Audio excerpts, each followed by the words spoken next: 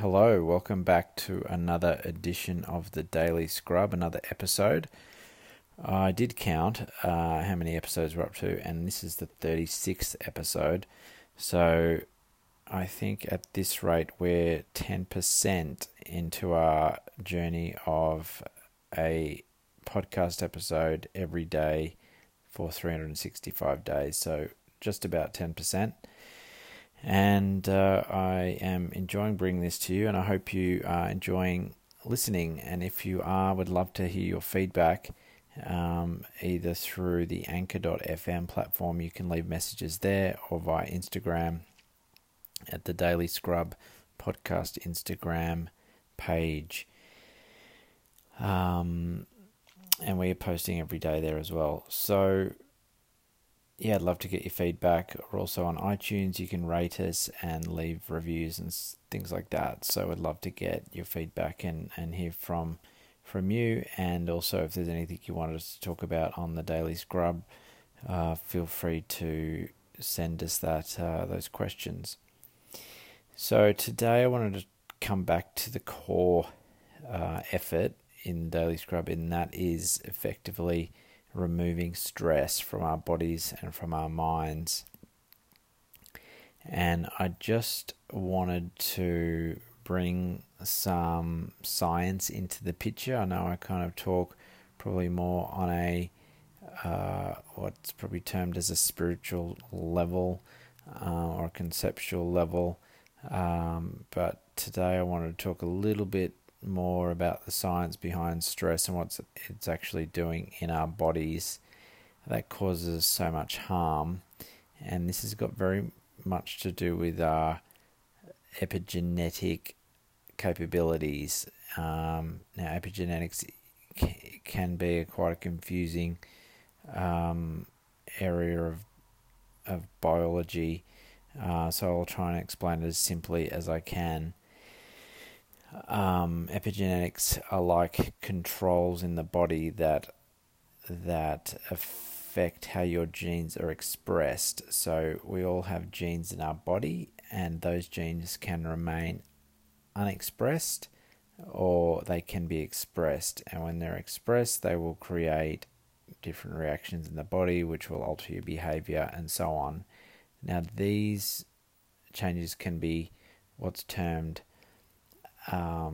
upregulated or downregulated, and they can be modified in intensity as well. So you could almost think of it as like a volume control on your stereo, and sometimes they go up, they can go down depending on the severity of the stimulus that has come into your environment and the way your mind and body react to that. So it's a big area of science, a very exciting area of science, still very much in its infancy, still so much they don't know about how the body works at that genetic level. But what we do know is fascinating, and we do know how some of our core functions are operating. So I just want to talk about stress. And so what happens when we go into a state of chronic stress, which is in this day and age happening more frequently than it should be, because of all the stimulus that's happening. We rarely get a break in our day to find some peace, and that's because we're connected to our devices.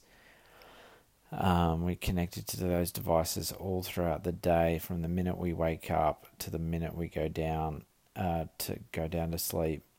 And then there's people in between. Some you love, some you don't love, and can bring stress into your environment. So what happens when we're in a chronic state of stress, and that stress response is basically on the whole time in your body? Hormones such as adrenaline and cortisol will be continued to pump into your body. Now, this response is good when you're faced with an immediate threat, like it was when it evolved to allow humans to avoid getting eaten by a lion. These responses were very much needed, but once the lion went away and you were safe, the body would return to balance. Now, what's happening in the modern world is that the body doesn't get much of a chance to return to balance. And when it's out of balance for a long time, things go wrong. And what that means in terms of what I talked about before is that your body will begin to adapt accordingly, and the long-term stress will down-regulate the expression of the healthy genes, which means that you kind of headed straight for disease. You headed for disease. So your epigenetic abilities will effectively turn off the things that make you healthy and turn on the things that create disease. Obviously very, very bad. Now, what's worse than this is that after a while, because your body's so used to that response, it begins to crave that response, and it'll want more of it. And so it's wanting more of the things that are effectively killing you, or the potential to kill you. I'm talking generally. I hope you, the listener that I'm speaking to right now, doesn't have a problem like this and you're perfectly healthy. So, but this is what can happen when we're in chronic stress, and this is why it's so hard to break habits, because our body will become addicted to the bad stuff and want more of the bad stuff. And the more we feed it, the stronger that pull becomes. So very, very damaging, and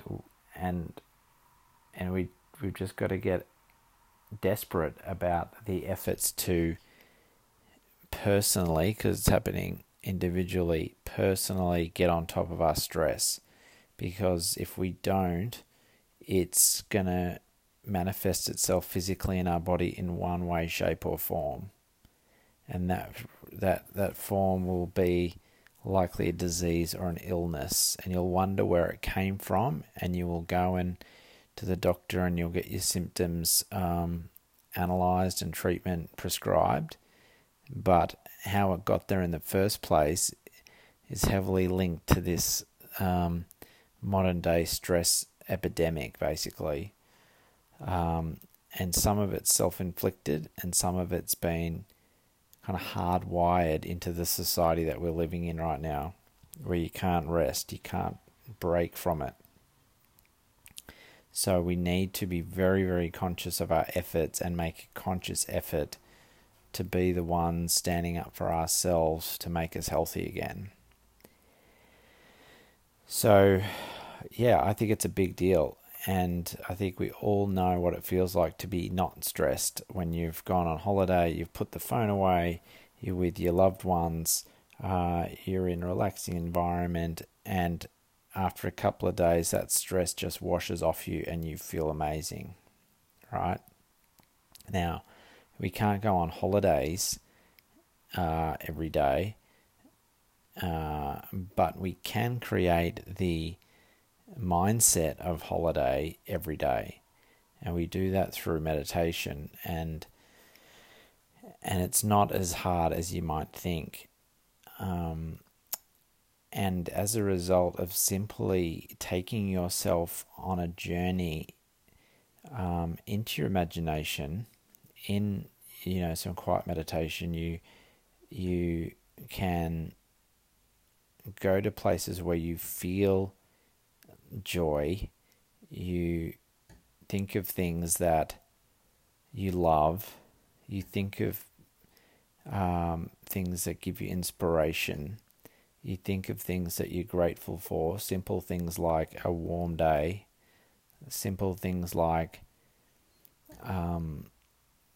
someone's laughter, simple things like that. If you focus on these things throughout your day or in dedicated parts of your day, what you will do chemically in your body is enhance your immune system.